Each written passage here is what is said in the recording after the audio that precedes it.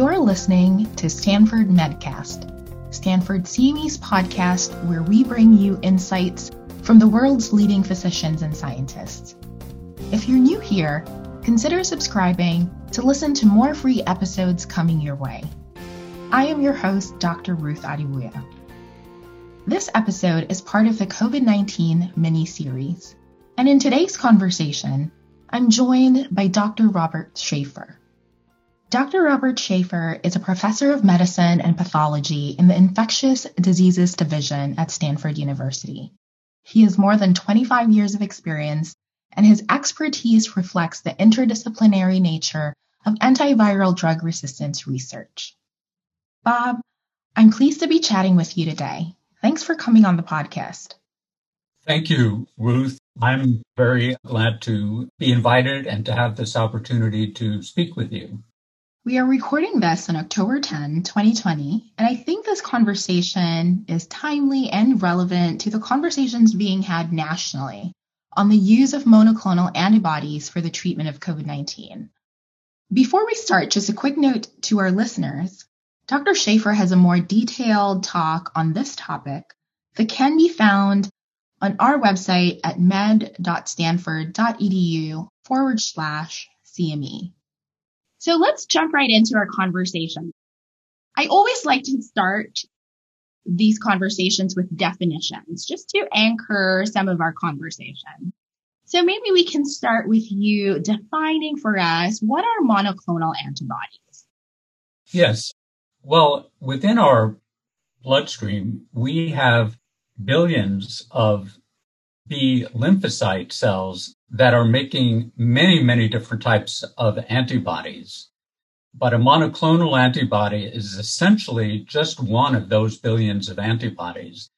And when they're used to treat a person, a single antibody is mass produced in large quantities. So it is quite a challenge to find a single antibody with the best properties to use as a treatment for an illness. And sometimes more than one antibody is used, but in combination, as we'll see with SARS-CoV-2, but usually it's just one or two or three antibodies that are all exact replicas of each other. I wanted to dive into why monoclonal antibodies are a hot topic and a trending topic for the treatment of SARS-CoV-2. So we know that monoclonal antibodies have been used for treatment of other diseases such as cancer. Why do we think they are useful or they could be useful for the treatment of SARS-CoV-2? Well, there's a long history of antibodies being used to treat infections. And that began more than 100 years ago with serum from patients who've recovered from an illness being used to treat other persons with that illness. So that's the convalescent plasma story. And that's been used for many, many different infections. Generally, they haven't done the best randomized controlled trials to prove that that works in many of these cases. But the observational data has been very, very convincing in many circumstances. So that's one reason to believe that an antibody treatment would be useful. There have also been examples of polyclonal antibodies being used. In other words, patients who've recovered from an infection to harvest multiple antibodies from them and concentrate them. And that's been used to treat a number of infections successfully, like hepatitis B, CMV, rabies infection. So we have that experience also.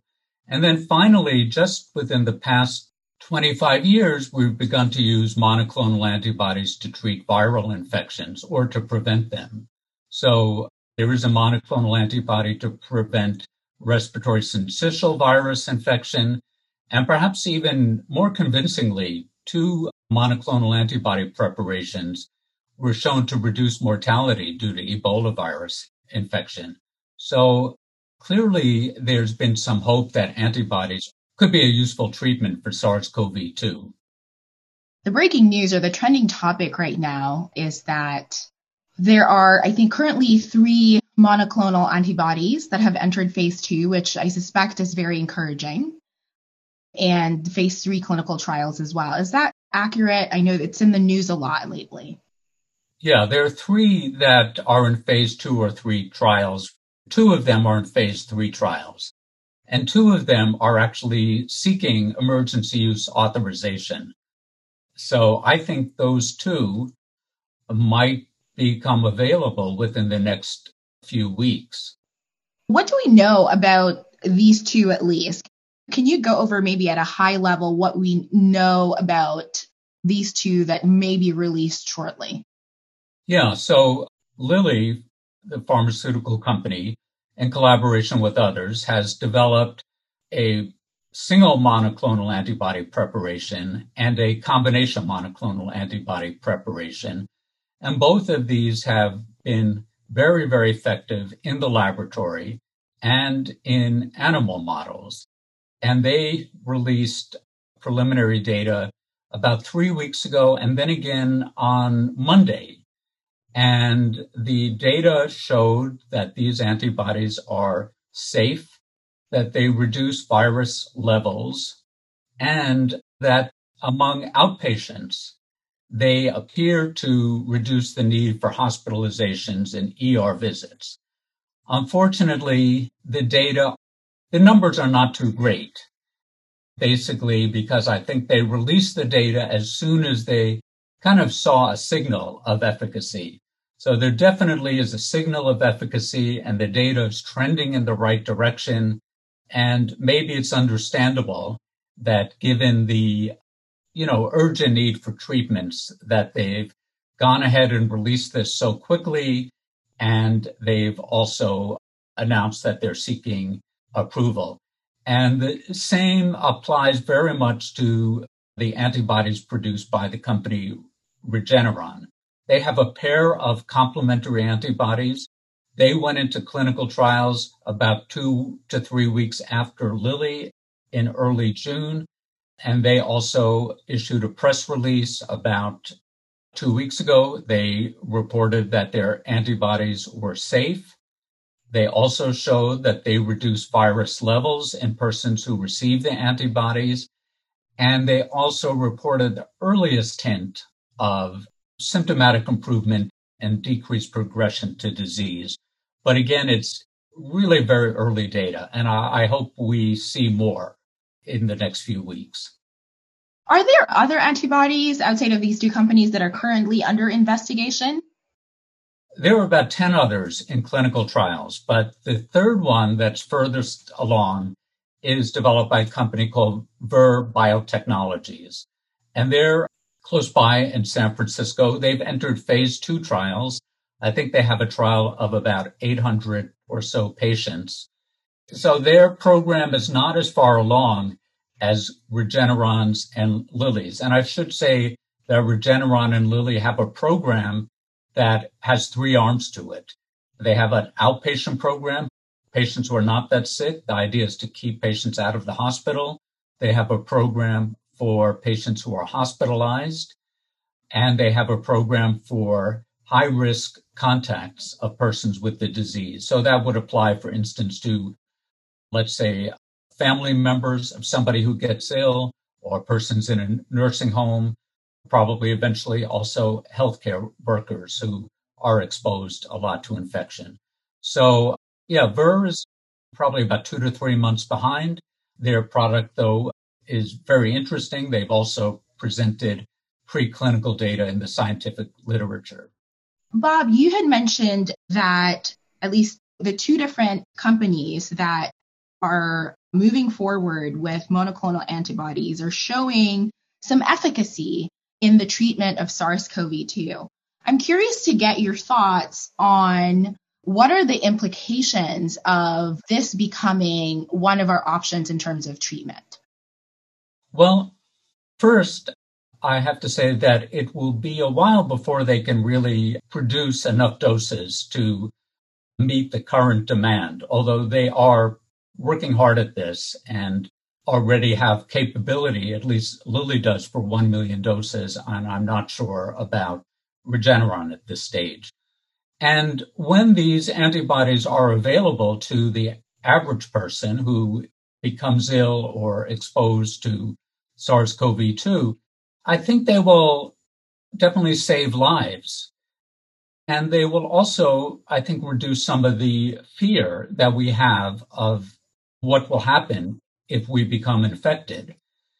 I don't think, though, they'll change the course of the epidemic as a whole in the United States. We really still need the vaccine to develop herd immunity to prevent the ongoing circulation of the virus in our communities.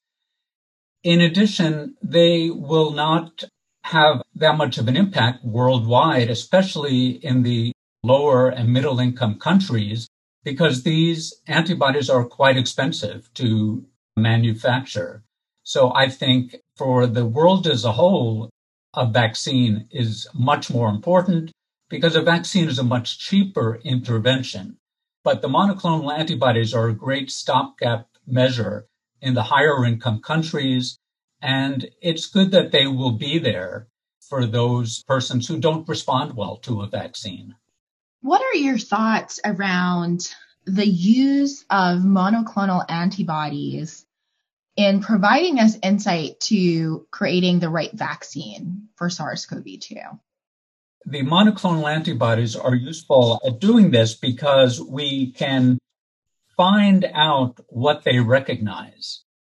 Okay, and if we see that monoclonal antibodies that recognize a certain protein of a virus or even a certain part of the protein, if they work well at treating infection and at preventing infection, then we know that that's what we would like to see in a vaccine. In fact, when monoclonal antibodies are developed, they're designed to recognize certain proteins or pieces of proteins. And once you find out that a protein or a piece of protein is very good at being able to fish out the right antibodies from the billions that we have in our circulation, then that is likely to actually be a good immunogen for a vaccine. Now, in this situation with SARS-CoV-2, the vaccines and the monoclonal antibodies are running neck and neck, but there has been a head start in the vaccine development because of the research community's experience with the first SARS coronavirus and with MERS. And it was already known that the spike protein is likely to be the best immunogen, and specifically the receptor binding domain. So the vaccine had a head start because of prior experience with other coronaviruses. So again, just a quick note again and reminder to our listeners that Dr. Schaefer dives into more detail on monoclonal antibodies and its potential uses for SARS-CoV-2 in his talk that can be found on med.stanford.edu/CME. So Bob, thank you so much for just answering a few questions and sharing your insights with us today. Thank you so much, Ruth. Thanks for tuning in. This podcast was brought to you by Stanford CME. To claim CME for listening to this episode, click on the Claim CME button below or visit medcast.stanford.edu. Check back for new episodes by subscribing to Stanford Medcast wherever you listen to podcasts.